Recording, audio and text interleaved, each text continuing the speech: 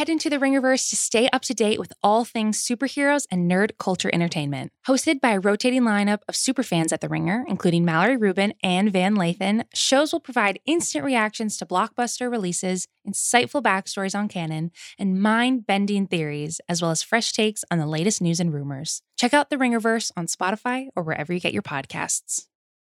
This episode is brought to you by Visible Wireless. Want a wireless provider that always brings its A game? Switch to Visible, the wireless company that makes wireless visible.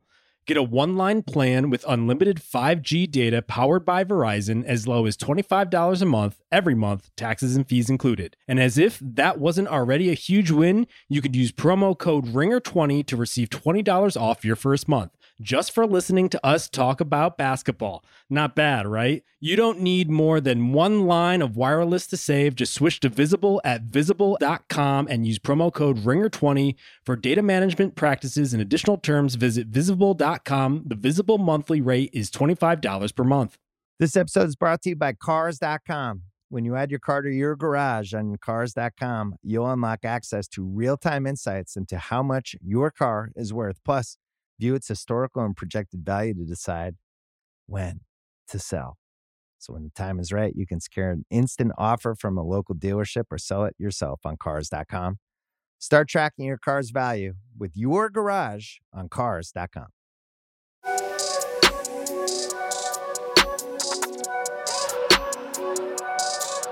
Folks, basketball is very good, and it is a beautiful day to talk about basketball. And it's always a beautiful day to talk about basketball when I'm joined, usually over the power of the internet, but today I'm joined in the flesh, in the same room, sitting 6 feet away from me is a man well over 6 feet, the studly Jonathan Tjarks. Tjarks, how you doing, buddy? It's good to see you in person. You're a 6 footer yourself, you know. It's I can say, Kyle, you are way more handsome in real life than I was expecting. I don't believe that at all. But I had to double back for a second when I saw you. I said, wow, Kyle. He's such a charming fibber, isn't he, folks? Jonathan Tjarks. Yeah, we met for the first time in person on this trip, and it's always a little bit. I think I've only met 2 people. I met you, and I met KOC. COVID has kind of disrupted a lot of that, but it was fun. We're here in Las Vegas. The reason we're here, we are here with the gambling degenerates and the basketball degenerates. All the people are here in Vegas at the same time. I think we'd probably be in the latter part of that. The people who are really describe, like, I don't think that a lot of people maybe know exactly what the G League Showcase is. I would say, would you agree with that? Where does it fall on the radar or in the rankings of basketball nerddom, or like you've been here before, so just kind of pitch it to people. What is this event? What's it for? Well, this is the peak of basketball nerddom for sure. So it's a little different. It's like Summer League, but it's way more chill because there aren't any like fans. It's really bizarre. So every team in the G League comes to Vegas and they play for like 3 days in an empty convention center where all like scouts, media can watch them. And I always tell people, it's like if basketball was an art exhibit, because everyone's like, oh, yes, it's a very nice play. There's no noise.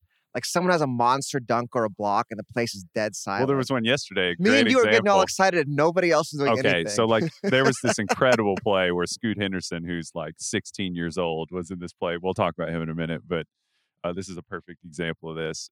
There was a fast break, or I don't even know if it was transition. It looked like he took like one step on this play. A guy tried to dunk on him. It looked like he had to step on him. Yeah, it was just like, oh, Scoot's getting ready to get posterized. And he made like one step and just jumped to the moon and blocked this guy. I literally like went, woo!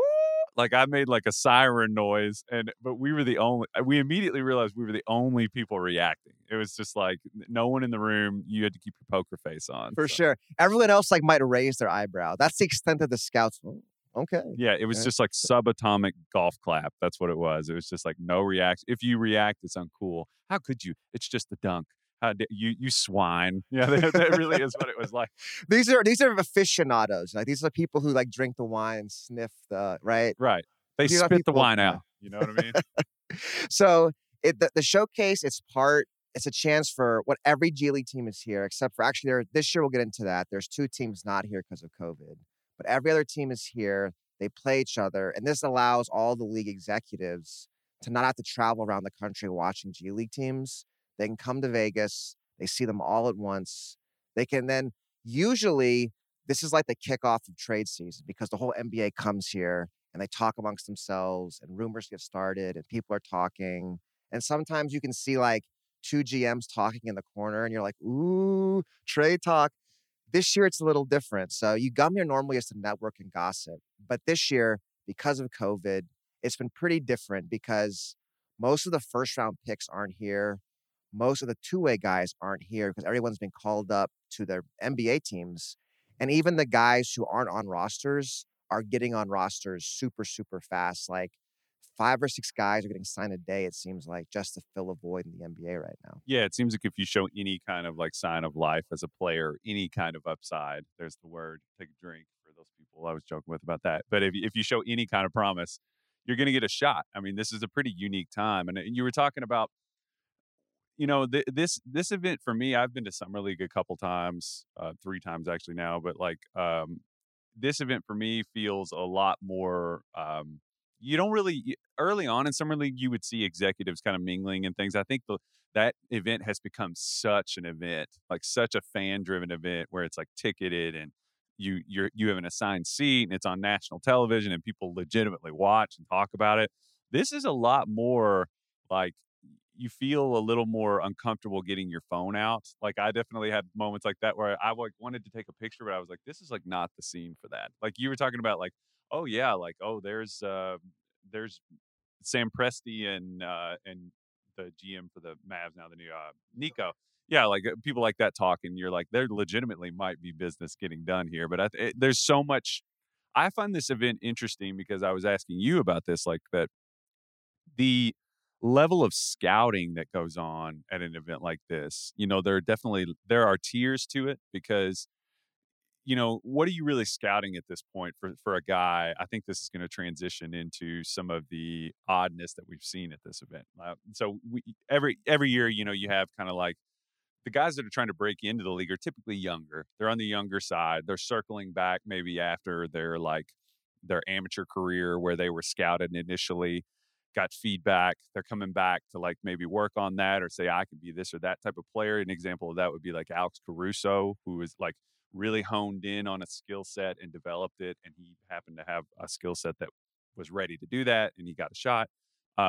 But then there are the players they're sort of getting retreaded in like the scouting process. So it's like, what are you really looking for? It's like, you're not really going there looking for a star all the time. Agree or disagree with that? Like, what do you think scouting wise teams are really looking for specifically in the basketball sense when they're at this event?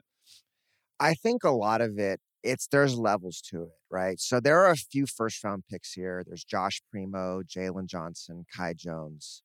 You watch those guys because, okay, I watched them in college. Now they're in a new setting.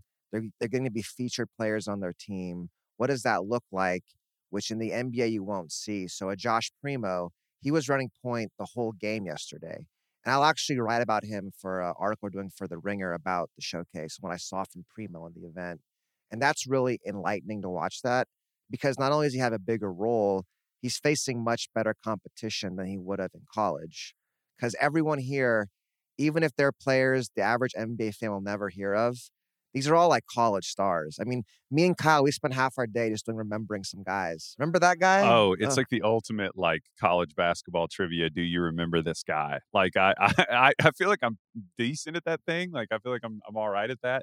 And there were a few I was just like, who he played for? I don't know. I legitimately couldn't think of who it was. But I think you're right about this. The Spurs specifically are an interesting example, I think, because they have been pretty good about I don't want to get into like a whole thing about them as an organization. We ad nauseum, all of basketball has praised San Antonio for what they've done. It's amazing. Their player development's amazing, but they've been good about getting players in situations like on ball reps and like just letting them grow. But I think you also kind of have to have the luxury of doing that. And I think Primo is an example. I think what you're getting to here is that like, and the COVID thing is a factor too, is that like a lot of those guys just aren't here this year because everybody's getting a bump up. Another guy that we've kind of talked about that is down here because the team just flat out right now doesn't need him up there is Isaiah Todd as a guy for Washington's G League team, the Go-Go. we were having a good time watching him. What were your thoughts on Isaiah Todd scouting him initially with the Ignite, and what did you? I found him to be one of the more entertaining players over For this. sure. So, I mean, Isaiah Todd, we saw him just draining threes, like driving and dunking. And he's a good example. He's the example of a guy who this is what the G League is for. So, Isaiah Todd, he was on the Ignite team last year, but he wasn't one of their featured guys. They featured Jalen Green and Jonathan Kuminga. They are both top 10 picks. Todd came off the bench in a much smaller role. He ended up going 31 to the Wizards, and he's not going to play for the Wizards this year unless the team really falls apart with COVID. He's a guy, he's 6'10", he's pretty athletic, he can really shoot it. And you can just see the skills, and he just needs to learn how to harness those skills within a team concept. And there's always one or two guys like that in the showcase. This is my third showcase. I remember the first guy I saw 3 years ago was Christian Wood. And you're watching Christian Wood. He's like, this guy's 7 feet tall. He's dribbling, dunking, and shooting. And you're just thinking, it's only a matter of time before this guy's in the NBA. He's just too big. There's just not many guys with this skill set in the next level. And then the year after that, it was Naz Reid. Naz Reid absolutely demolished the showcase. And it was the same kind of thing. And I remember thinking, I don't know if Naz Reid will make it on the Wolves, which ended up doing. Now he's a pretty key part of their team. But you figure at some point in the next 2 or 3 years, this 6'11" guy with this skills, he's going to play in the G League year after year. At a certain point, it'll click. And maybe when he's 24, 25, he's going to be a very young player. He'll have been seasoned in the G League and he's ready to take the next step forward. Todd's probably that guy this year for me, where the more I watch him, and there's a lot of times where he'll take a lot of kind of crazy shots where he seems, like most young players, he has a higher opinion of himself than the role he'll probably have in the NBA. And he has to learn how to modulate that. And that's what the G League is for, is to help this guy just modulate. And then what everyone else here for, they're kind of like the extras. They're here to give Isaiah Todd a competitive setting to showcase his skills.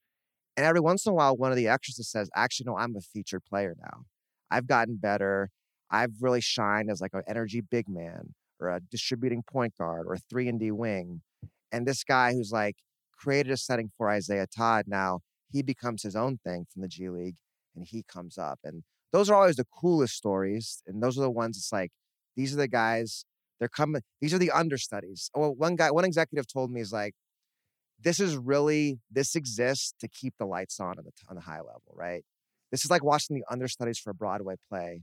Every once in a while, they come together and one of those understudies just jumps up. And that's what this is. Yeah, and it seems like that's we definitely see examples of that. One of the things that I wanted to hit on was we were talking about the levels of players that are here. One of the most entertaining things for me whenever I come to the summer league, and this is actually very similar, is there's always like the stars that are being sort of groomed and protected with whatever the scheme is, like you were talking about with Primo, with Isaiah Todd. Then there's the guys who are like clearly too old to be there. It's like we're not seeing any of those guys. Like they've all been called up. They're not going to be here, and teams probably don't want to risk them being here. They're probably just trying to keep them as close to the best as possible. But then my favorite ones are how in the world is that guy here? And I think maybe it's easy for us to get carried away in talking about the NBA. We talk about them almost like they're like characters in a show, like we almost kind of like treat them as subhuman, like where it's just like, why is he still trying to make it? Like, oh my God. We almost treat it like it's kind of pathetic. Like inherently, I tweeted out one of the lineups the other night and it's like, I don't even think I got the most insane lineup, but you and I were even joking about coming up to the Grand Rapids game, which is Denver's G League team. They fielded a lineup of Mario Chalmers, who has 2 rings, Nick Stauskas, who was like was he a lottery pick? Yes. Yeah. I mean, he shoots like Steph, he's tall like Clay. I mean, catch up. I mean, yeah, I'm way behind clearly. And then Shabazz Muhammad, who's a guy that I haven't seen for a while, who was highly rated in his class, but it just kind of never really happened. He's kind of slowly spiraled out of the league. And then our king, Lance Stevenson, was out there. And Stefan just dropped us a note, actually. I actually was I overheard Mark Stein talking to Michael Finley about this, how much he couldn't believe that Lance hadn't been picked up. But Stefan just told us that the Hawks are interested in calling Lance up. The Hawks. So, but I mean, it was how entertained were you watching this group of I was calling them the battered bastards of the G League, which is a documentary people should go watch. But it was just a ragtag group of dudes out there. They're playing against we watched them play against teenagers. That was amazing. So they played the Ignite team the first night. Yeah. And I was telling Kyle, it was like watching the Ignite team of 2010 versus the Ignite team of 2021. It was truly a battle of the eras. It was a multiverse moment. That's what I was saying. They walked in through the multiverse and they were all older. Yeah. The Doctor Strange ring came. Yeah. It was great. And I think it was cool to watch. I mean, you're watching like Jaden Hardy, going to be a lottery pick this year. And you're watching him guard Lance Stevenson, and Lance is giving him buckets. And it's just like it was a pure Lance show, hitting step backs, barking at the refs, getting to the rim. It was great. And I think we were talking about, all the guys who aren't here. But I think this is a good transition. Talking about the guys who were here, it's the Ignite team. They are the main event for all the NBA folks here. It was funny, the Ignite game yesterday, there were because there's 2 courts playing, and normally each court has a game all day. But for the Ignite game, there was the second court, no one's playing. Because that was the show. It was every seat was filled. That was like scouting. We're looking at like 5 or 6 future pros at least on the Ignite team. It was really fun to watch. And there's so much to get into. I think we're going to talk about that now. It's just, there's a lot happening with the Ignite team. Oh yeah, you can definitely see that. There's nobody sort of straggling around. That's the event where everybody comes in, because this is the scouting opportunity that yields the highest output, the highest outcome. It's the only thing going on here that has that potential. And on the G League Ignite team, you had some interesting thoughts about last year's team, the way it was set up, that I think kind of tie to what we were talking about. Developmentally, I think this is a bigger conversation about the way players should be used in the amateur levels. I feel like we're evolving as a sort of a basketball culture. Not that the fandom really necessarily matters. Maybe sometimes they impact the way the teams run themselves. But I think that we're getting a little bit better at looking at the way players are used at lower levels when we think about what they're going to be at higher levels. Whereas in the past, I feel like a lot of people would talk about raw counting stats, and they'd be like, "Oh, well, that was sort of the measure of your merit, was what are your raw counting stats and things like that." I feel like we're moving away from that, maybe because we've seen so many examples of guys be used differently at the college level, be used differently at in the international setting, and then we're getting a little bit better. Do you agree or disagree with that? In terms of it's become more sophisticated, I think, in projecting what guys are going to be going forward. I think so. I think there's a lot of unconscious bias at play. So a good example is last year, Scotty Barnes was a 6th man at Florida State. And all season, everyone knew Barnes was going to be a lottery pick. Everyone was talking about him, but we weren't talking about him like a top 5 pick, though you were. So give you props for that. And as the draft got closer, there was kind of a league-wide reevaluation. It's oh yeah, forget his points per game, forget his minutes per game, break down his actual skills, look at his per minute production. And he started rising up the mocks really fast in the last month of the season because of that. And the Ignite team has a lot of that going on. I'll just say, just to add to the color of the scene, I remember we were sitting next to there was 4 or 5 scouts on the same team. And then they sent one of them on a food run, so the other ones could stay and watch. And I was just cracking up because he comes back with a stack of 4 boxes of chicken tenders from the, because they're everyone else want to stay and watch the game. I just want to say, Tjarks went in like a vulture that hadn't eaten in 6 months. He was I'm eating dinner later, and then he just went in there like a ravenous monster to get chicken tenders. I was aren't you eating dinner in 40 minutes? He was he actually hit me in the face at one point. Was shut up, get out of the way. He said Daddy's got to have his tenders at one point. I was like, what? And I had a concussion. It was terrible.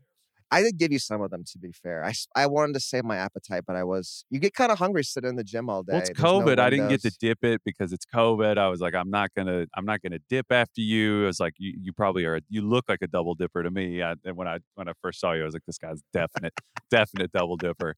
So there's no way I'm gonna do that. This episode is brought to you by Jiffy Lube. Cars can be a big investment, so it's important to take care of them. I once got a car that I started out with 25,000 miles on, I got it to over 200,000 miles because I took care of it. You know how you take care of a car?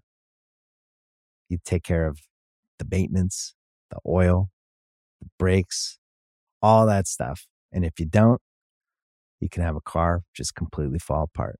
When your car needs maintenance, head to Jiffy Lube. They provide automotive excellence at speed. Get your oil changed, brakes checked, tons of other multi-care services. It's all done by expertly trained technicians who actually care about taking care of you and your car. Jiffy Lube, car more. To find coupons and start an instant online estimate, visit jiffylube.com. When you need mealtime inspiration, it's worth shopping Kroger, where you'll find over 30,000 mouth-watering choices that excite your inner foodie. And no matter what tasty choice you make, you'll enjoy our everyday low prices, plus extra ways to save, like digital coupons worth over $600 each week. You can also save up to $1 off per gallon at the pump with fuel points. More savings and more inspiring flavors make shopping Kroger worth it every time. Kroger, fresh for everyone. Fuel restrictions apply. There are examples where, Kentucky guys, you've brought that up. I talked with that on a pod yesterday with some guys about, does your role at lower levels, do you have to really read between the lines to sort of like discern like role malleability? I think that's a valuable skill going forward into basketball. Like, are you willing to really be productive in a smaller role? And is that something valuable that teams should look for or do look for? I think first, let's set the scene a bit. So with the Ignite team, they've got I would say 5 or 6 legitimate NBA prospects all on the same team. There's the 2 ones that everyone's going to be talking about. There's a guy named Jaden Hardy. He'll be in this year's draft. He's a 6'4" combo guard. Yes. And then there's a guy in next year's draft named Scoot Henderson, we'll talk about him in a second. He looks like a future superstar. He's awesome. There's also 3 or 4 other possible first-round picks. There's a guy named Dyson Daniels from Australia who runs point for them. Marjan Beauchamp, who's more of a 3-and-D guy, very athletic, very long. There's a guy named Michael Foster Jr. He's the big man, pretty skilled. And there's Fenbo Zhang, a Chinese player who's really kind of popped this showcase. And all that to say, this is a team with 6 prospects, so it's not set up for one player to dominate the ball. And that, I think, is the big change from last year's team. And I think that's very instructive. So last year's team had 4 prospects, and only 2 of them started. And that's 2 guys you probably heard at this point, Jalen Green and Jonathan Kuminga. And they've really changed up from last year. So, and it's interesting. So last year, I feel like last year was more about survival because obviously no one's planning. They didn't have a normal G League season. They had a G League bubble. I believe they only played for a month, 6 weeks. They crammed like 15 games into 6 weeks. There was no season. There was no one getting better. There was no development. It was like, we've just got to get these guys enough reps so they can be drafted because we don't want players to hurt their draft stock coming to the Ignite. It was kind of like it was just, we're going to get this thing off the ground. Crazy stuff happened. Let's get to the season and reassess. And there was a lot of reassessment done from last season to this season. So last season, Brian Shaw was the coach, who I'm sure all of you have heard of from his days with the Lakers and the Nuggets. He's a former head coach. And it really felt like last season, Shaw was trying to jam square pegs into round holes. He was running more of a triangle system. He had a lot of vets. Jarrett Jack was really the primary ball handler last year.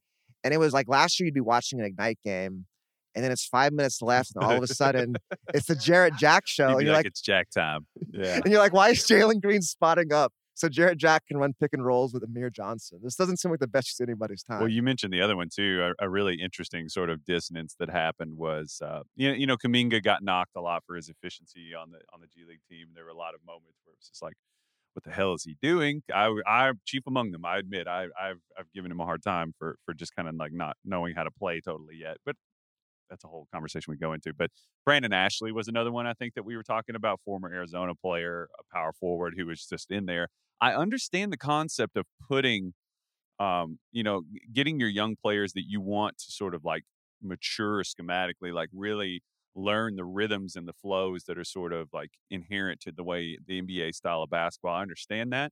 I understand like having a a steady partner in there that can help you learn. But there are examples where maybe it's not as good. Like I think like having a dependable pick and roll partner is good for a guy who needs to learn. Like, maybe not put him with another guy who's trying to learn at once at the same time, like a guy who's like an 18-year-old. I understand that, but I think they definitely have reconfigured it a little bit to sort of showcase some of those guys. It was fun to watch the G League team. I mean, you made the point. You were like, it would be really fun if they would just play some college teams. I wish they would just play friendlies with some college teams. I think that would be pretty entertaining. You had another point about we both got to see our favorite colleges play over this weekend. I watched Kentucky. I was so jet lagged, I actually didn't make it through that. I was literally falling asleep at a Kentucky 30-point win.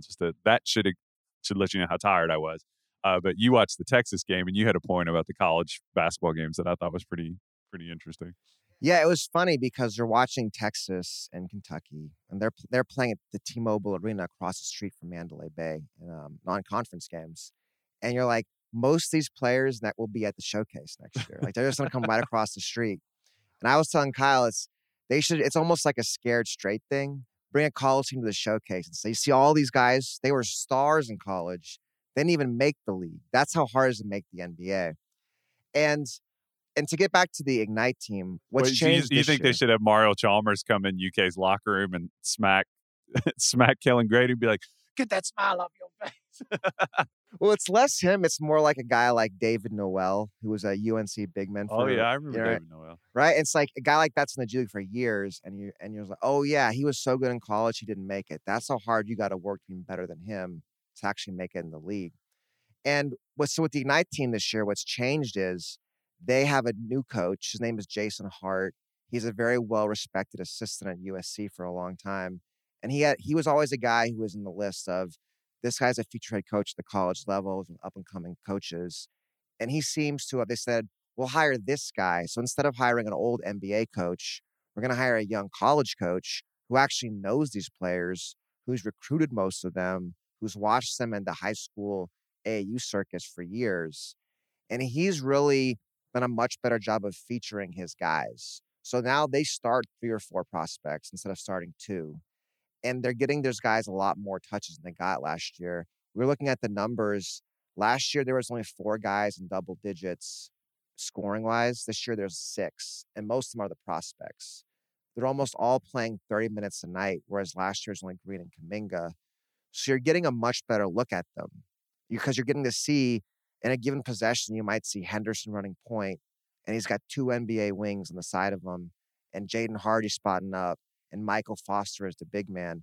So that's kind of what I was talking about. It's like, I want to see these guys play Gonzaga or Duke. It'd be amazing to watch. You'd be watching lottery picks on each team going at each other. But instead, they're playing grown men in the G League. And I think this year's team, this is way more of a proof of concept. So last year, no one really got to be developed. They were just getting some run for the draft. This year, these guys are going to play a whole season. And it's going to be fascinating to watch how it progresses over time in terms of who gets the bigger roles, who kind of steps forward, whose team will this become, and how do these guys learn to play off each other? Yeah, it's interesting. Like what we're seeing here is sort of a war of developmental philosophy that really was like heavily impacted by the college game developing the way that it did. The college game developed really early on. The American game specifically, I think, is kind of hamstrung in its like developmental path by the fact that the college game caught on so much in like the 40s, 50s, 60s. I mean, like Kentucky basketball exists because of that period of time. But I think you and I were talking about yesterday that like they're never. My ultimate point here is like they're never going to scrimmage against some of these high major teams because if for some reason they got humiliated or something like that, I just think that they're going to keep it really compartmentalized because I just don't think they would risk that. I mean, it would be super fun. I mean, I would love to see that. I would love to see them play like a friendly. But I think just the business of the American college game, like we were talking about, like overtime elite and the G League Ignite thing. I think that it like developmentally, I think it's an interesting idea to like identify the top talent and put them in. This is more like the European system, right? Where they identify they'll sort of like pick from an age group and move them into competition against better players earlier on. The American system doesn't really do that. They keep young players together all the way. Yeah, they keep their age group. So you stay, it can lead to a lot of sort of like, pardon the pun here, but like sort of false positive feelings about players because you'll see them come all the way through the high school system and their sort of position relative to their peers can be swayed by a lot of different factors that might not project what they're going to be in the future. Like you were talking about, and we'll see this kind of shift negatively and we'll see it shift positively for some guys too. Like the moment that they hit a tougher like setting, like that's faster, that requires like better decision making and things like that, you'll see guys move. Like an example of that is we saw Kuminga was kind of regarded as the number one player for a long time. And if you saw Kuminga play in like the EYBL setting, in the high school setting, he had carte blanche. He could just do whatever he wanted. But then there was sort of a shift that happened once he got to the college level. It was just like, okay, well, we're starting to see some warts that maybe weren't as visible before when he was just playing against people his age. I think the cliche is right, man among boys. So Kuminga's a perfect example. At the lower levels, he just developed faster physically than many of his peers. So he's just bullying them. He's dunking on them, going to the rim. And Avi, you've seen in the NBA now when he does get to play for the Warriors, he's an elite athlete with great size, great speed. And when he's playing guys who are less physically developed, it's just game time. Like, there's no chance. But then he goes from being a man amongst boys to being a man amongst men in the G League. And all of a sudden, he can't win purely on physical ability. And that's where you saw Jalen Green last season kind of overtake Kuminga because it became pretty clear pretty fast. Okay, yeah, Kuminga's a bigger, better athlete than Green, but Green's way more skilled. He can actually shoot from distance. He's a better ball handler. He knows how to get to his spots easier. And because he's playing against better competition, that's becoming clear. Like, you're kind of putting them in the sand and sifting it out a bit. And all of a sudden, Kuminga's numbers are going down. Green's numbers are going up. Yeah, I mean, if you go back and look at it, after the first 3 games of Ignite last season, there was a lot of articles. Okay, Kuminga was dominant at the start. And it was, okay, Kuminga could be number 1 overall pick. It's him and Cade, et cetera, et cetera. Then as the bubble went on, Kuminga's numbers started falling down. Teams adjusted to his game in the G League.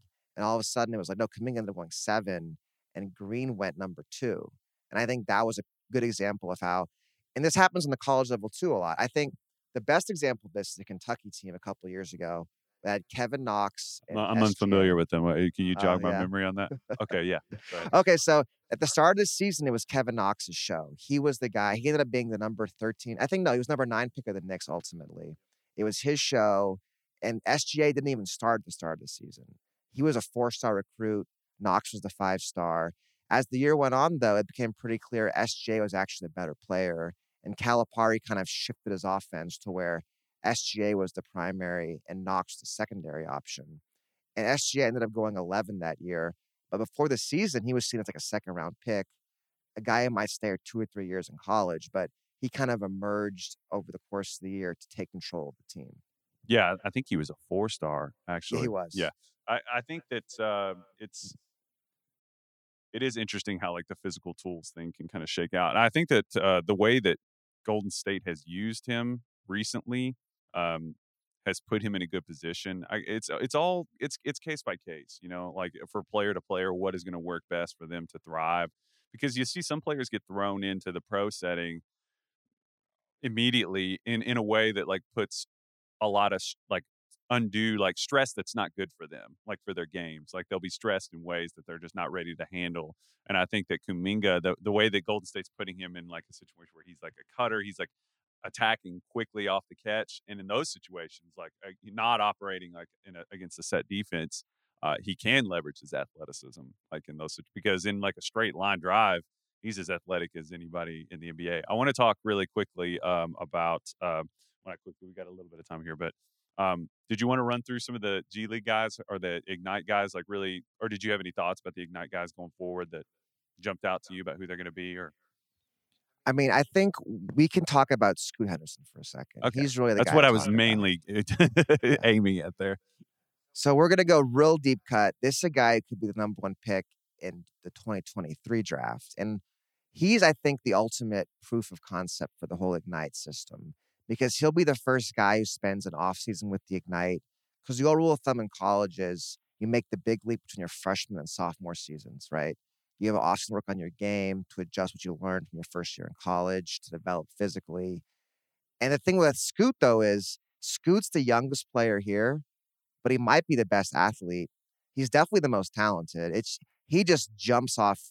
It's not, I guess, because we're actually watching him in person. He doesn't jump off the screen, but man, he pops instantly when you watch him play out here. Yeah, I was telling you, he kind of gives me that same impression that Anthony Edwards used to give me, and that like he could just tomorrow walk into football and be like an All-American like DB. Like he's that type of athlete. Like he's very he has this like overlap that you don't see a ton in basketball players, which is like he's like a slinky, bendy, elastic sort of a.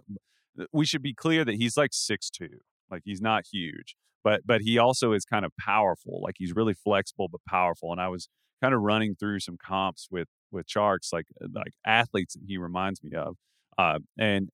The reason we're telling you this is just because we're priming you, like the conversation about this guy is coming. So if you're sort of a casual draft person, or you just don't really know a lot about guys that are pre-NBA, this is sort of a faces in the crowd from Sports Illustrated, like, oh, that guy's a person. He will be a person, trust me. I was telling Tjarks, he kind of reminds me of like Steve Francis, like Maryland Steve Francis. Another guy is like, I don't know if he'll get his like, he probably will. I'd imagine he's going to get pretty built. He's already pretty built. Donovan Mitchell. I mean, if you just looked at him out there on the floor, you wouldn't know that he was like the youngest player at this event. I don't think.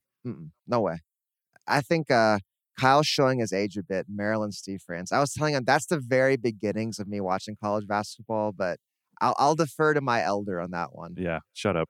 So, something else I wanted to keep an eye on Scoot. I mean, well, I was going to say he's pretty wild. That's the thing. Like when you watch him play, he almost seems like he just has like a rocket under him at all times that is like he's learning to control. Like, and Edwards was the same way, where just like his shot, his lower body is so powerful that like in the mid range when he pulls up, he's still figuring out how to dial his touch in. No, I would say I think Scoot's more polished than Edwards was at the same age. Oh, you think so? Yeah, because I mean, Edwards at Georgia, he was the man. He had the ball in his hands a lot. He was just taking shots constantly. Whereas Scoot's really playing within a system here. He's playing with 3 or 4 other big. I mean, at Georgia, Edwards was the only player. There was no other prospects on that team, really. Whereas Scoot here is kind of coexisting with 4 or 5 other guys. Yeah, I, in terms of like his team and his surroundings, yeah, I definitely see that. I was talking more about like the dynamic between his physicality and his skill set, because he is so athletically gifted that it is like really impacting his. I was telling Tjarks, if you go watch like his high school games, it's just utter chaos because he's so disruptive and so quick. He moves he'll move so fast that, like the camera seems like the frame rate like doesn't capture him. Like he's just a really phenomenal athlete. I was going to ask you like something that's really interesting whenever you're at an event like this is, we're sitting like floor level basically. We're seeing these guys at eye level, and I was talking to you about this. We both played a lot of basketball, obviously. I was telling you when you're walking around in a hotel lobby and it's all NBA players, you definitely start to wonder, like, is this a different species? You know what I mean? Like even all the coaches, all the managers, they're all towering over me and like rail thin.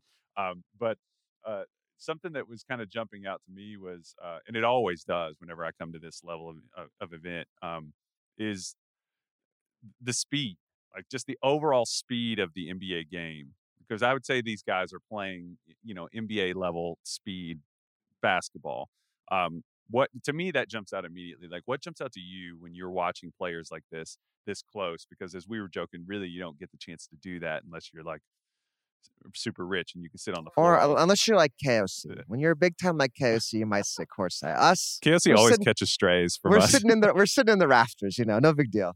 I mean, I think it's exactly what you said. And when you talk to anyone, whenever you go sit within the first 2 or 3 rows of an NBA game, it's something that doesn't come across on TV is just how big and fast they are. Because ultimately TV, it's a 2D representation of a 3D environment. And it doesn't really capture, just how big and how fast, how narrow the windows are, how quick the reads are. Yeah, I mean, how much physicality there. I was talking to someone today, like, and just as in the NBA, they're calling fewer fouls. The same thing in the G League. Like, guys are getting hit a lot. They're not getting called. They got to play through it. They got to play through contact.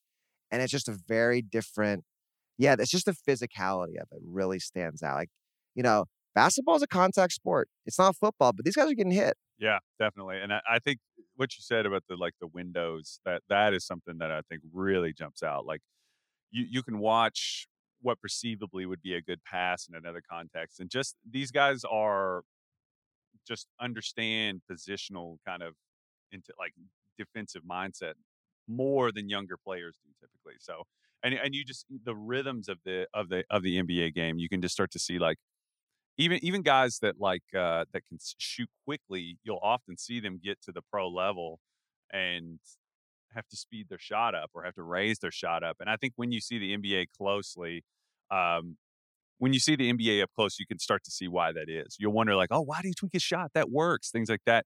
Just closeouts are so fast, and like the margin for error, the difference between a player working and it also gives us appreciation for just how good these guys are at the highest level. But anything else you wanted to add on that, or just going forward? Yeah, I think there's a couple things just talking to some folks here at the showcase. I think big picture with the Ignite team, that'll be really, really fascinating to watch over the next couple of years. Number one, you'll notice, you might have seen this, the amount of talk about opening the draft for high school players has really dropped. I think that's a direct correlation with the Ignite team because there's no longer this thing where, oh, the NBA owes these players a chance to make a living. They can't send them to college. They've got to be able to get them going to the draft. And I remember like there was a big talk a few years ago about the quote unquote double draft. Do you remember that? That's probably, it might not ever happen now because now if Scoot Henderson, he didn't even finish high school. He's 16. He's a pro now. So that's something to watch, one. And number two, we were talking about how the college game and the Ignite team and how that kind of relates. And what's a really important development that a lot of maybe NBA fans don't know about, it's called the NL, is it NIL, National Letter of Intent. So at the college level, what they've done in the last year is they've opened it up. So now players can't get paid directly by the schools, but they can sign endorsements. It's kind of the Olympic model, right? They can sign endorsements. They can get various other means of money over the board. So the joke forever in college basketball is about dropping bags, who's getting paid. Well, guess what, folks? They're all getting paid now. The bags don't got to be dropped. They're just transmitted electronically. If they pay taxes on their bags now. It's all above board. I'm a Texas football fan. We recruited a quarterback. Don't get into all that. But he got paid $1 million to go to Ohio State last year as part of an NIL deal. And now he's coming back to Texas. And I think the point of that is there's a market for these players now, right? I was talking to exec. He's like, I love the Ignite team. I want to get more Ignite guys going. And it's like, yes, that'd be great. You better pay them more money because they can go make double what they make in the Ignite team at Kentucky, double they can make it at UNC or at Duke. I think Jalen made 500 from the G Yeah. League last team, and that includes that he's also eligible to get like endorsements or something. But I was telling you that they tabulated that like Ty Washington for Kentucky is making over $1 million this year in NIL deals. So yeah, because it's funny because right when you look at the college game versus the showcase, well, when you go see Kentucky UNC, that was a full house, I imagine, or close to it, right? There's no one even watching these games. There's no fans of G League teams. So there's more money in college basketball. And I think the next big shift, now, I really do believe the NIL stuff was partly in response to Overtime Elite, the Ignite team, the Australia Next Stars. All these pro league are trying to get younger players. So the college game has to adapt.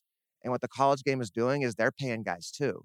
So I'm really curious in like 3 or 4 years. There's a real world we could be living in where the top high school junior is looking at multiple offers of $5 million a year to play basketball for the next 2 seasons. yeah, and like I was telling you, it's overdue.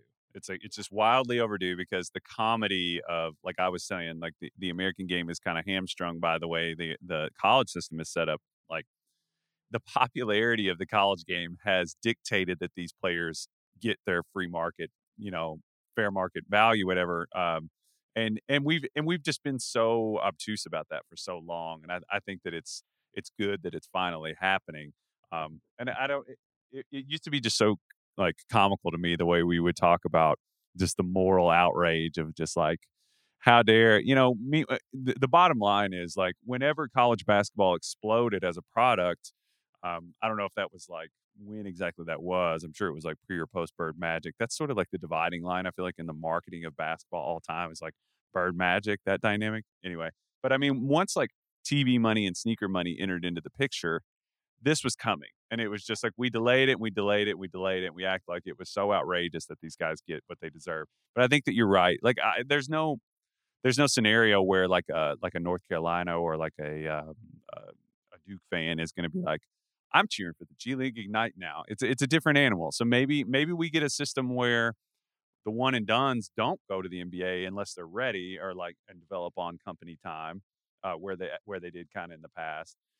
But we'll see sort of a hybrid where a lot of a hybrid between the American game and the international game, where the best players are being pulled into this sort of academy setting and developing in this different thing. And maybe that's a good thing going forward. Yeah. I'll end with this. So I was at the Texas game, and someone was asking one of the Texas players. I believe he's in his 6th year at Texas, and they're asking me. They're like, "Wow, this guy, does he get a 10-year minimum when he's been put in so much time at school?" And I told him, I said, "Hey, man, when you're a starter at Texas, it's a pretty good paycheck. Like you might not afford a house in Austin living a starter salary, but you get a house in the suburbs." Yeah, it's really so. It's such a wild new world. Honestly, it's crazy to think about, and it's also like, I think that it's going to have a positive impact on guys kind of falling between the cracks because the pressure to leave the college system, because some of these guys, they need to start making money. You know what I mean? They know that like in the short term, they have these bodies that are set up to play this game. They'll worry about like their next career when it comes time, or maybe they'll plan as it goes, but they need to capitalize on this prime athletic time that they have. So some of them will just kind of get, and we've seen that at Kentucky. I know, like they'll just kind of get scooted out. Pardon the word there, but like they'll get kind of pushed out, and some of those guys would fall between the cracks. Maybe they'll be more protected now if they feel like they don't have to leave because of like the weird college system they can get paid now. So I think that's a positive overall. Yeah, it's a brave new world in the world of college basketball and developing prospects, and we'll be on top of it here at High Upside. Yes. High. If you're joining us for the first time, I usually explain this at the top. I'll explain it now real quick, but just the show is called Upside High, and we are going to be talking about like young players. If you could tell, that's what we like. We like to talk about developmental players, the development of players, what it takes to be a star, who's coming. I always say like the buy-in to sit at the table to play in the NBA. So, do you have any like work that you want to promote or anything else to add before we cut out? Yeah, I mean, I've been doing a deep dive on Chet Holmgren, the possible #1 pick from Gonzaga. It's going to come out, I believe, next week, a big article, and I cannot wait to talk Chet with you because Chet is fascinating. He is absolutely fascinating. Plays for Gonzaga. If you want to go check him out, I'm sure if you're listening to this pod, you've heard of Chet Holmgren, I'm sure. But yeah, we're going to be back home for back remote, but this was a fun in-person thing. I enjoyed getting to hang with you and just sort of dialogue on hoops philosophy and everything. I mean, we should all be so blessed to see Kyle in the flesh. No question. Kind of rhymed there. That was very poetic of you. Anyway, all right. Subscribe to us on your app or wherever you get your podcasts. Upside High. Join us next week. Thanks for listening, and we bid you adieu. Bye.